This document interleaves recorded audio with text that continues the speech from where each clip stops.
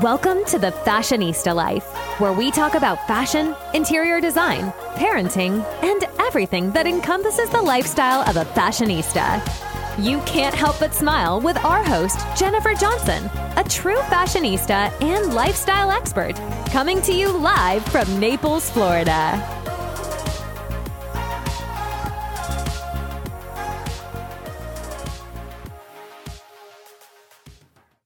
Hi, friends, and thanks for listening to the Fashionista Life, brought to you by True Fashionistas, where you can sell, shop, and look fabulous. I'm your host, Jennifer Johnson, and today we have a short little podcast about the history of Michael Kors. You know the brand, which in 2021 celebrated its 40th anniversary. You most likely have owned at least one of his signature chunky MK initial bags. But what are the origins of Michael Kors? Well, he was a Project Runway judge whose name has become synonymous with haute couture, and you don't even pause to think about his regular critical views on the show. Kors was born as Carl Anderson Jr., and he was no stranger to the spotlight. His biological parents divorced when he was 5, and his mother married businessman Bill Kors, which is how Carl got his new name. He said, "My mother said to me, you're getting a new last name, so why don't you pick out a first new name?" Isn't that cool? So cool. I just think that's awesome. And he said that his favorite name was Michael. His mother always allowed the 5-year-old budding fashion prodigy to design her wedding dress.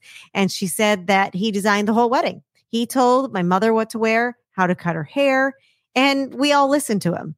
You could tell that he really knew what he was talking about at 5 years old, nonetheless, and that was quoted by his mother. In the 1970s, he moved to New York City to attend FIT and then dropped out after only 2 semesters. He found work in the 70s at a French boutique, and he designed merchandise for his first collection in 1981. It was well received, and he officially launched his fashion line, Michael Kors Women Collection, in May of 1981. Initially, he only sold in high-end department stores like Saks and Bergdorf's. And at the age of 23, he was climbing the fashion ladder, and there was only one person that he knew he needed to impress. Can anyone in the audience guess who that is? It was Anna Wintour. And he would even get an audience with the one and the only Anna when she was at New York Magazine, and now she's at the Vogue editor-in-chief. But he went back to the basics, displaying his collection on his bed in his New York apartment, and Wintour was sufficiently impressed. And Kors made it into both magazines that year. That is pretty cool. His career began to skyrocket, and in the 80s were very, very good to him. His design attracted celebrity fans, won several awards, and then came the 90s. The economy was just not doing well.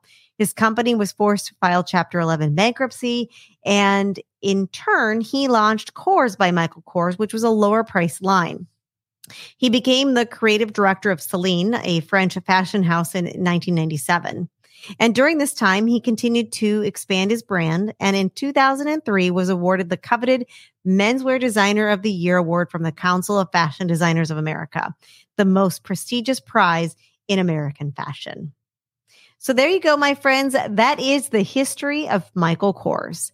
And thanks for listening to The Fashionista Life. I'm Jennifer Johnson, and this has been brought to you by True Fashionistas. Make your day fabulous. Thanks so much for tuning in to this episode of The Fashionista Life. If you're enjoying the show, please feel free to rate, subscribe, and leave a review. That helps others find the show, and we really appreciate it. Thanks again for tuning in, and we'll catch you in the next episode of The Fashionista Life.